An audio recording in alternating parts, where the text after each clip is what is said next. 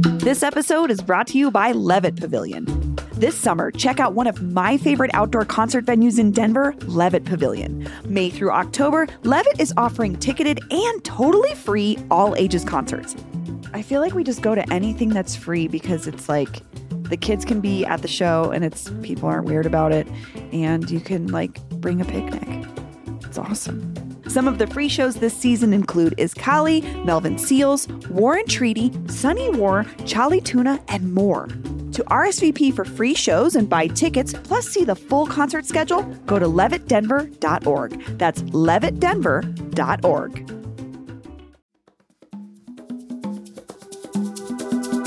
Today on CityCast Denver, what if there was a museum dedicated solely to Denver? Other cities have one, so why not us? Some people with real clout are starting to take this idea pretty seriously. So today, we are too.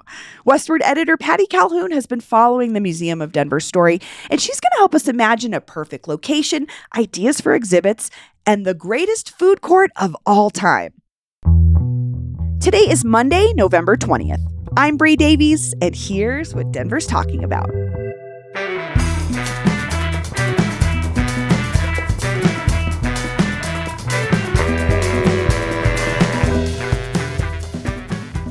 Patty Calhoun, welcome back to CityCast Denver. Thanks so much. Producer Paul Caroli is also here. Hello. Hey, good morning, Bree. So, Patty, tell us about this idea for a Museum of Denver. Like, where did it come from? Whose idea was this? Well, I think we can point the finger at Jason Hansen, who's at History Colorado. He's kind of the curator. He's the creative mind behind so many things. And I'd heard about this from him maybe a year ago because we're Forever Talk. Well, they're one block from our office, as you know. Sure. And we've talked a lot over the years about the Sand Creek exhibit and many other things. And he had mentioned this offhand, but over the last year, it's really picked up speed. He realized that every time he goes to another city, the first thing he does as a historian is look for that town's museum. It could be a tiny little town or it can be a big city. He likes St. Louis's, for example. But if you think about Denver, there is no museum devoted just to Denver. And we have that beautiful civic center with all those interesting buildings. And wouldn't it be a great place, near History Colorado, near the library, near the art museum, to have a Museum of Denver too? Well, I mean, it's a nice idea, but it strikes me that he's like an actual museum professional too. I mean, is this a viable thing? Is this real at all?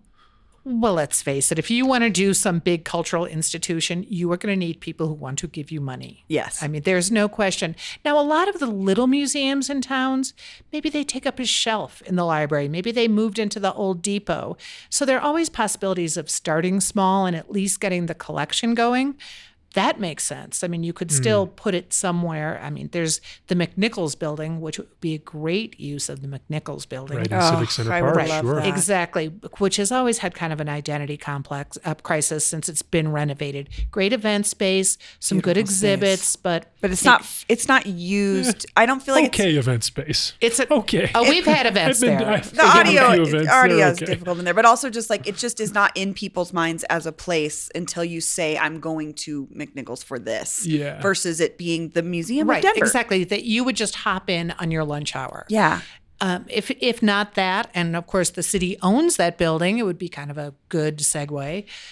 How about that horrible corner of 15th and Broadway, which at one point there was a proposal to put the Medal of Honor Museum there. That's right. So and we were vying with another city. So there are drawings for a potential museum there. But you would need someone who wanted to maybe gift the city of Denver with a museum, because I don't see the city of Denver paying for a museum right now. That's like a gravel area. Oh, it's just a mess next to RTD. Or next to the RTD. Next to the not Market Street, the Civic Center station. But RTD doesn't own that gravel part. Who owns it? So I'm actually not sure, but I should probably Could be a find good out spot. before I say this again on another show. But You're selling me on the McNichols building, though. well, the McNichols building is I an like obvious that. one, and many people have had Carnegie their eye on Library, it. great and when history. they first started redoing it, they were thinking about a big restaurant there, make it more like Central Park, which would also be cool. But you could do both. You could do both. I've got some ideas for a restaurant that would go into this museum, which is maybe where we should go. We are getting together right now so we can discuss our thoughts on if there were a Museum of Denver, what would we put in it? Paul, do you want to start? I'd love to. Of course. This was the most fun prompt. There's so many possibilities. I feel like I just got like a tiny, tiny little piece of what this could be. I'll just rattle off a bunch of ideas here. I mean, here's one that I think we should represent in some way. When people of Denver banded together to reject the Olympics, Denver won the bid to host the 1976 Olympics, but in the early 70s, our former governor, Dick Lamb, who has passed in the last couple of years, led this movement to reject the games. I feel like we should have perhaps an empty sconce for the torch that never came, that never was. Of course, that was a statewide ballot measure that took it away from Denver. It was the whole who profits, who pays. But still, there are little remnants of Denver. Like there's some housing up by 20th near Benedict Park that was going to be where they put the press. So you have remnants around town of that incredibly insane plan. I mean, some of the insanity was putting ski jumps in places that don't get snow.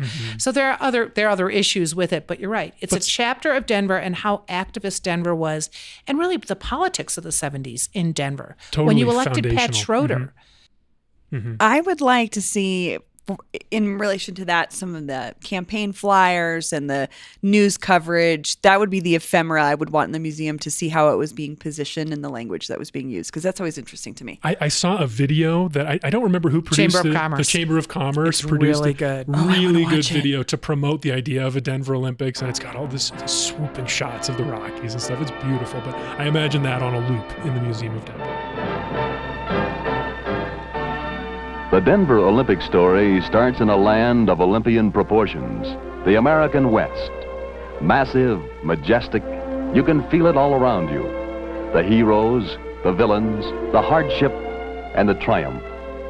Here, man has fashioned unique relationships to himself and to the land. A spirit lives here, the tradition of the West.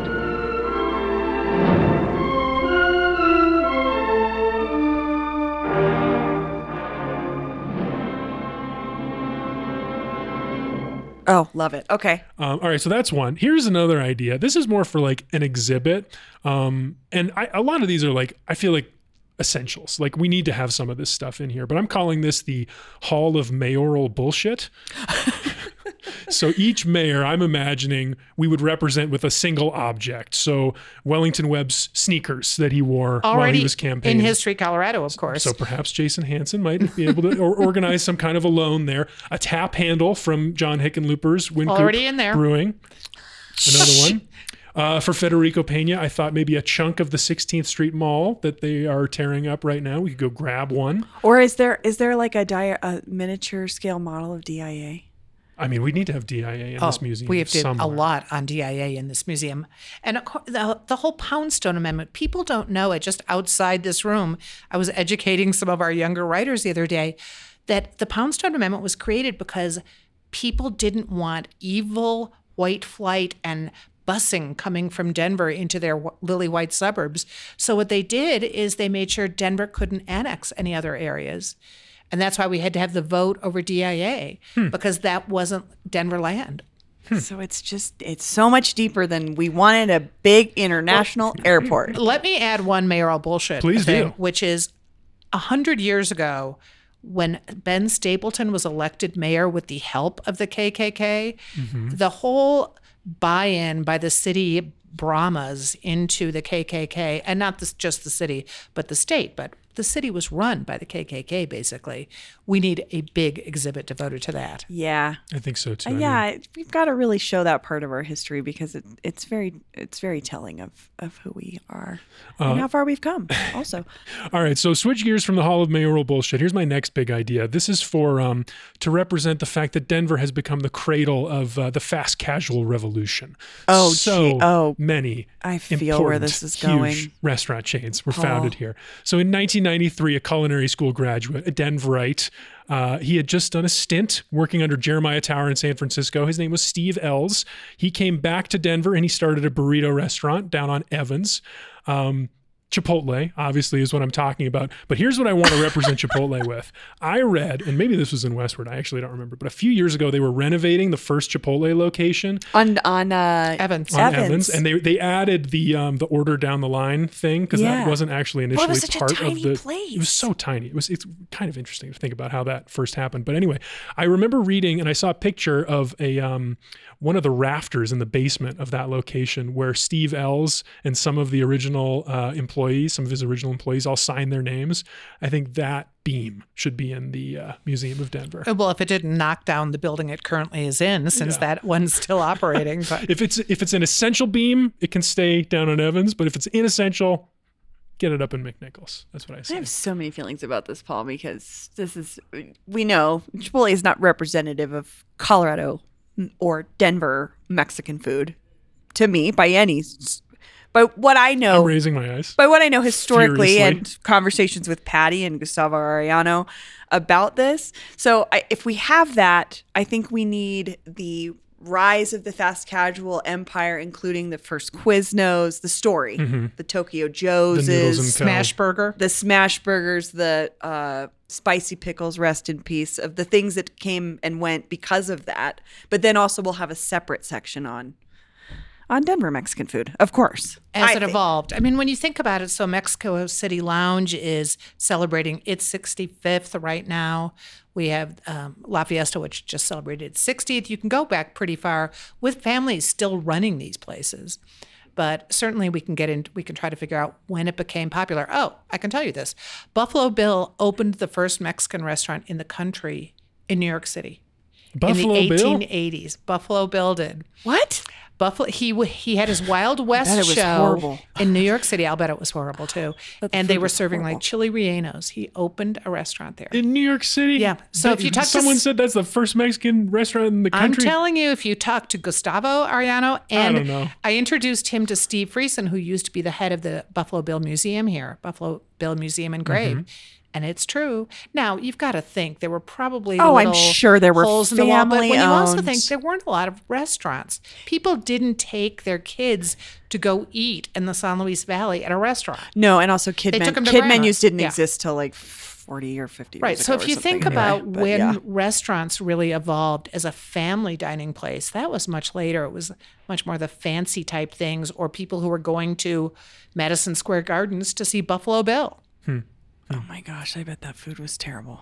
That's all I got to say about that. Oh, almost certainly. I think we even have the Buffalo menu Bill's Mexican. somewhere. I will send that to you. That'll be fun. We'll put it in the Museum of Denver. Well, we're going to have to steal things from other museums, and you can see actually that, say, History Colorado has done some exhibits that might definitely. belong more in the in Museum of Denver, but no one's doing those, and you have to. You've got to Yeah, do the they're KKK. they know what they're You've doing. got to do the mayors of Denver because it's still the capital. Totally. All right, let me hit you with my last idea. The last one I like. And Okay. now, you mentioned earlier, Patty, that they're going to need a lot of money to make this happen. So this is both an idea for an exhibit and a corporate sponsor. I am proposing the World of Pepsi. So Pepsi, Lord. as some people know, are currently working on their largest bottling plant in the country. They chose to build it right here in Denver, out by the airport. And I think, like Atlanta has the World of Coke, where you can taste Coca-Cola from all around the world and all the Coke products from history, we should be able to do that here. And where better than the Museum of Denver to embrace Denver's identity as Pepsi Town? Well, of course, we no longer have the Pepsi Center, Unfortunately, so yes. I'm not so sure. Unfortunately, yes. But Center of Ball is not going to be so It's not good. very cool sounding. It's a really tough one. I don't know. How about microbrews instead? That's kind of what I was thinking, or even just Why not both? Yeah. I mean, I would be Rocky Mountain Dew, little Rocky Mountain Dew mural on the wall. Oh my God. Oh gosh. No, All right. no Meryl's. All right, well, no Meryl's. wait. If they give a lot of money, I guess we could figure out how to do that. Yeah. I didn't think about the money part. Okay. We're Well, going to need that money. Oh, the money. Just to, even if you get McNichols, which would be, and there is a group of people working. Kendra Black is one of the former city council person. She signed on when she knew she wasn't going to run again. They're trying to get all the former mayors on an advisory committee. They actually want to open it up to the city for suggestions on what should be in the Museum of Denver. They want it to be inclusive, which will be great if it happens. But It's it would be such a good perfect thing in that location. location. Because they just did that redo. Pat Milbury just did the redo of the On the mural Bannock Street. on Bannock Street itself. You could walk, cry. It'd be so nice. It really isn't. It really could be something. Well, we're looking for ideas. I think you two have got plenty, but let's go to a quick break. And listeners, we want to hear from you as well. Before we go to this break, call in. Tell us what should be in the Museum of Denver, 720-500-5418.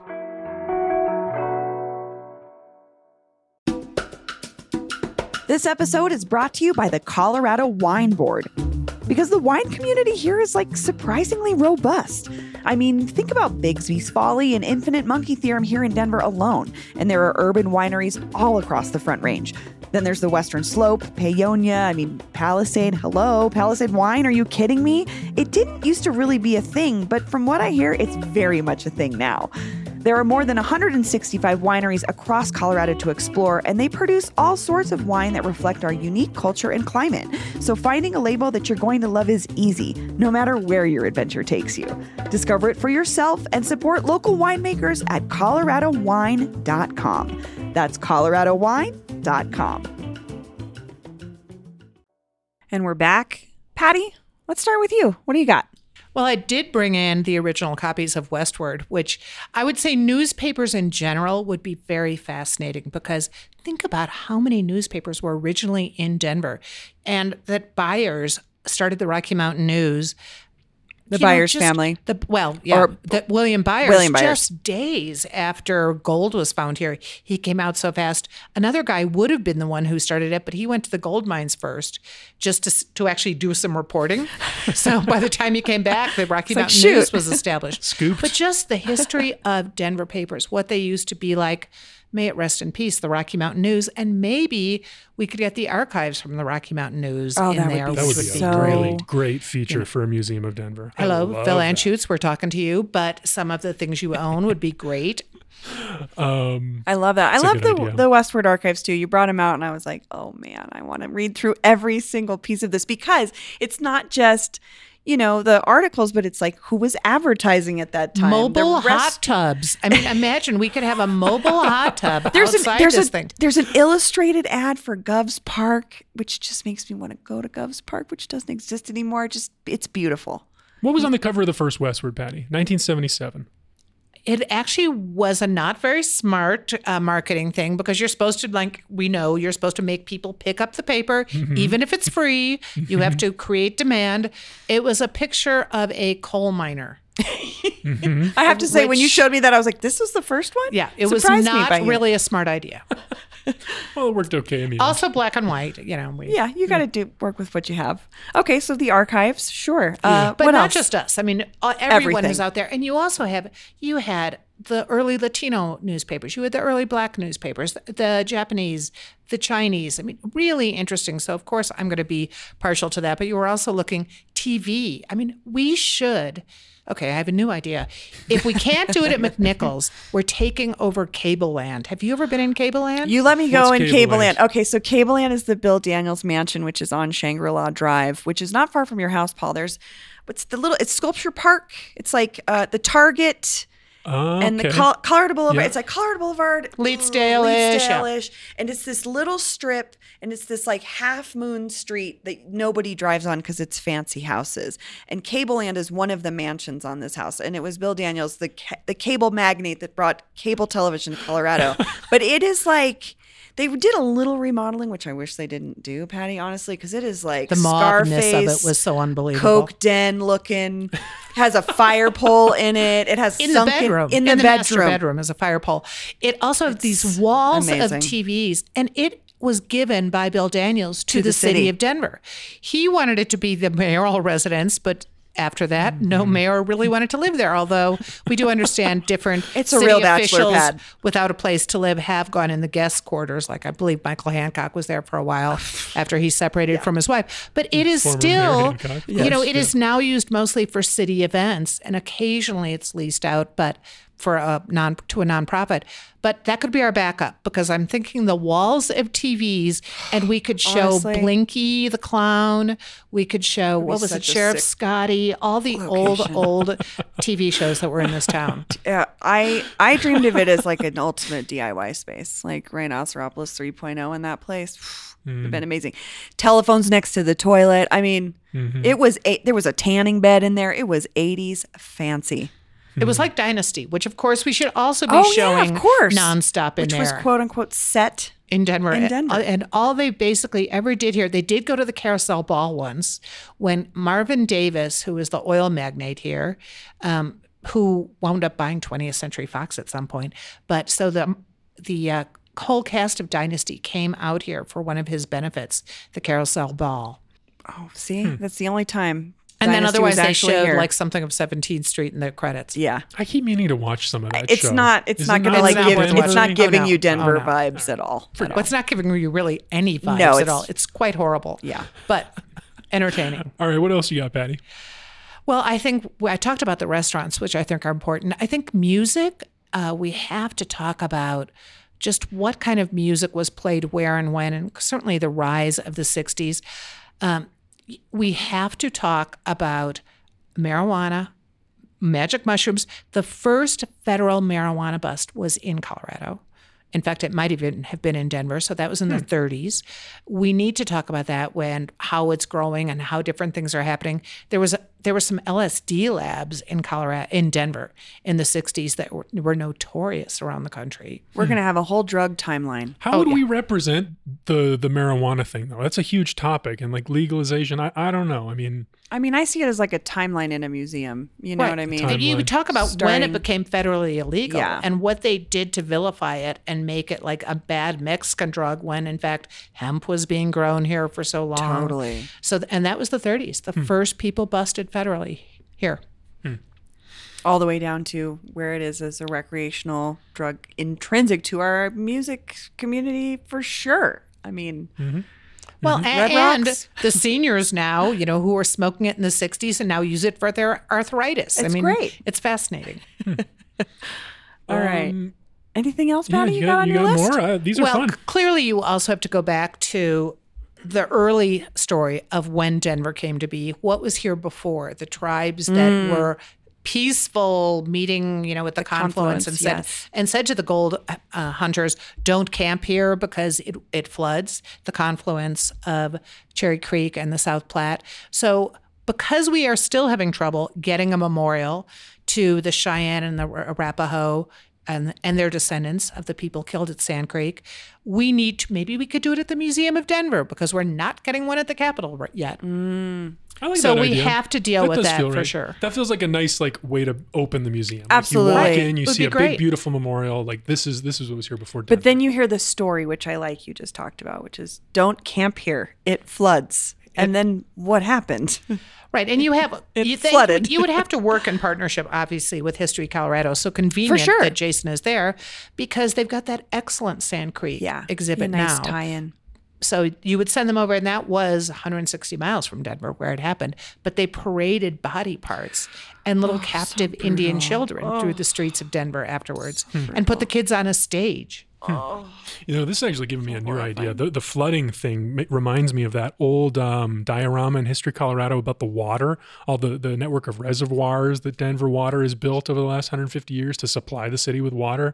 They should update that diorama because it's in pretty bad shape right now, and that would be great in the Museum of Denver Well, as we well. would offer to take some off their hands in the Museum of Denver. Yeah, I would spruce that. I think some of the shysters and hoaxsters, from the Soapy Smith days to also. I didn't know the Soapy Smith story. I just went to the bar called Soapy Smith's. What's the Soapy Smith story for people who Downtown. don't know? I think it's a great he would story. wouldn't it? He would hand out bars of soap and he would say there were great things inside, but there weren't. I think that was him. But we've had so many shysters come in right by Union Station where they would just pick off people like suckers. Alan Prendergast in his book on Philip von Zeiss, the battling DA in the 1920s who fought the KKK, he also fought all these shysters who were coming in and just getting these rubes right off the train. Denver was known as the big store because people were so easy to con. And the con men just thought, ripe for the picking. You just pick them off the shelves like at a store. That I had never heard about. I'd never heard that till Alan released that book this year. Wow. So we should have a con men corner. And, it goes all the way up to today. But we had a fake sheik who came and fooled an former FBI guy who'd opened a hotel on Wazee Street just 20 years ago. Brie, I feel like we got to go to you. I know. Well, she just said too. the big store, and this is not in my list, but now I'm thinking about the ski slope that came out of the BDNF building on 16th Street. And there was one retail at the Sports moment. Castle. Really? Mm-hmm. Retail was a much different experience back then, but and the hyperbolic paraboloid and I.M. Pei's work. But okay, none of this is on my list. Let me start. I would say, okay, so I had a couple ideas that I just were throwaways, but we were talking about restaurants, Mexican restaurants. I think that we could recreate the lobby at the old Chubby's, which was like tiny and cramped, and like you came after the club let out and then you went into the club known as Chubby's. And it just had a very distinct feeling that I think would be fun to reenact. And smell and the chaos that ensues there. I also thought the bathroom at Bar would be a good installation for a museum. It was probably still the most disgusting restroom I've ever used in the city of Denver. True experience. I'll join you on that. These were all my throwaways, though. I haven't had the pleasure. Paul, I don't know if I don't know for your safety if I'd want you to go in there at this point. And then the fun house at Lakeside was something that I would also want to recreate because it closed down when I was 6. I don't have memories of it. Old Denver still talks about it. It was one of those old fun houses where people probably got hurt inside. What's happening in there? What's so fun about this? Like they would have these rotating floorboards where you would get thrown off of it, like you laid down and you would get thrown off of it, and there was a thing that blew air up of women's skirts and like very that era thing. But that sounds fun though. That's cool. And then the Laughing Sal, which was this giant like sort of puppet of a woman that was out front that made this terrifying laugh. I've seen a Laughing Sal actually on Fisherman's Wharf in San Francisco, and it is a Victorian era terror that children did not. I don't know why it was aimed at children, but people say Laughing Sal in Lakeside still exists somewhere in the storage. But those were my throwaways. So I guess those are good. I had so many ideas, but I would start with the entrance to the museum would have the 2 fiberglass hula girls from the Rainbow Ride at Elitch's. This was my favorite ride at Elitch's. From Old Elitch's. Well, it's one of the few rides that went from Old Elitch's to New Elitch's. Where is it in New Elitch's? It's gone now. It's gone. Oh. But it did make the trip. And it was just a very simple ride. It looked like sort of like a stand of bleachers that you sat in, and then it went in a circle in the air. But there were these 2 fiberglass women that were just like greeting you on it. So that would be my old Elitch's. I love that one. That's a good call. Touch. I don't know. Did you have an Old Elitch's favorite, Patty? Not really. I mean, I would love to transport the whole theater. Oh, yeah, the theater Museum itself. Or the carousel. That could be a good location. Who knows what they're doing with it over there. Well, they're trying. They're trying to save it. I mean, we can look at alternatives where you could be like Cable Land. Yes. They could be satellites, too, or the Old Elitch's Theater. That theater is so cool because it truly is stuck in time. When you go in there, you're like, holy cow. But the big danger is if you're going to try to make a museum work, it has to be something that people can just drop into easily. That's true. That's true. Get a tough sell. What else you got, Brie? Well, I wanted to commemorate ADAPT and the work that they did around the disability rights movement here in the late 70s and early 80s. In 1978, RTD had just rolled out this brand new fleet of over 250 buses to serve the city of Denver, and none of them were wheelchair accessible. Atlantis, which was the first independent living community for people with disabilities in the country, was right here in Sun Valley, and they sued and said, these are not accessible to us, and the courts didn't agree with them. So in response, disability rights activists, disabled people, got out into the streets and put themselves in front of buses at Colfax and Broadway. They put their bodies in front of the buses to stop them from moving, to make the point that they could not get on those buses. And it was this revolutionary act that changed the way transportation works across the country and really kickstarted this conversation about disability and the rights of folks with disabilities to have this was the 70s. We didn't get the ADA until 1990. So this was the work that they did here in Denver. Right, so it would be right at the corner where the museum would be, perfect. Depending. And they're actually already talking about putting some memorial up in Civic Center to that group. But why not? Because there's have a one whole little exhibit? plaque, but it's not enough. And I know that History Colorado did a phenomenal one, and ADAPT, the actual organization, has its own museum as well over in Baker. But I would love to have a piece of that in the Denver Museum. So maybe some signage, some folks, some wheelchairs from the activists that were part of it. Yeah, that would be a really interesting exhibit. It'd be so cool. Because when you see those photographs, Paul, I think it just makes you realize these folks literally put their bodies in the street to get access to transportation. And there's a little memorial to it at Meow Wolf of all places. Yeah. In the there's a bus in it, in the Meow Wolf exhibit. That's part of the whole storyline. And there's a little bit about ADAPT in Meow Wolf as well. What was that like, Patty, in 1978? You were westward. You must have been covering that. Yeah, well, we were. It was, it was wild. I guess we didn't realize just how revolutionary it was for the whole country. We just thought, this is good. It's happening in Denver. We talked to those people a lot. We were downtown. So, but it really woke people up. Yeah, it's one of the most mobilizing stories I've ever heard when I was learning about activism. And I was like, this is so cool. It happened here in Denver. So it's a great one. Yeah, what else you got? My final piece, it would be every museum has a great restaurant. And mine would be an immersive Breakfast King.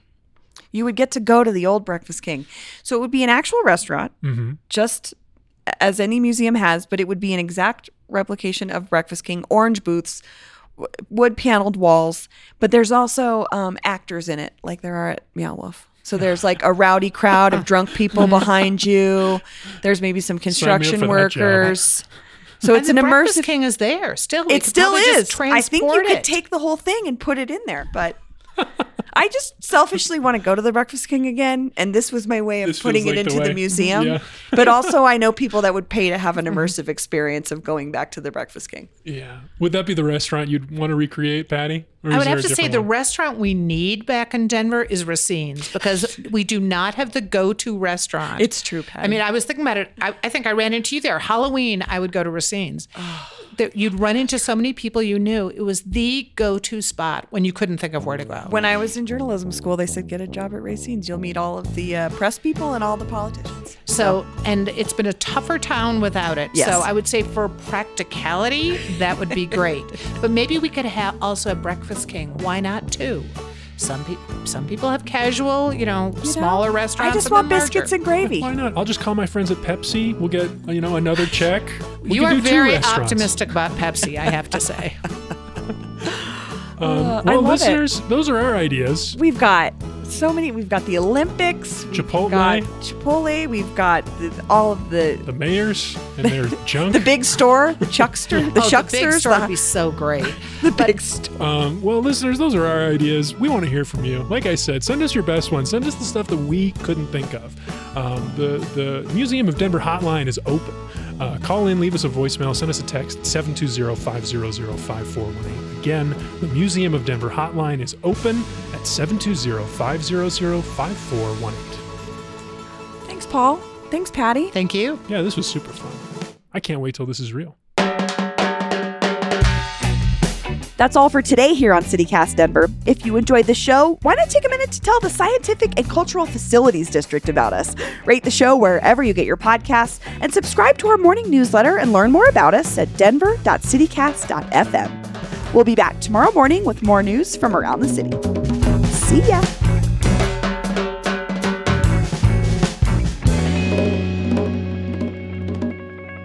Can we get some SCFD funding? Can we become a tier 3?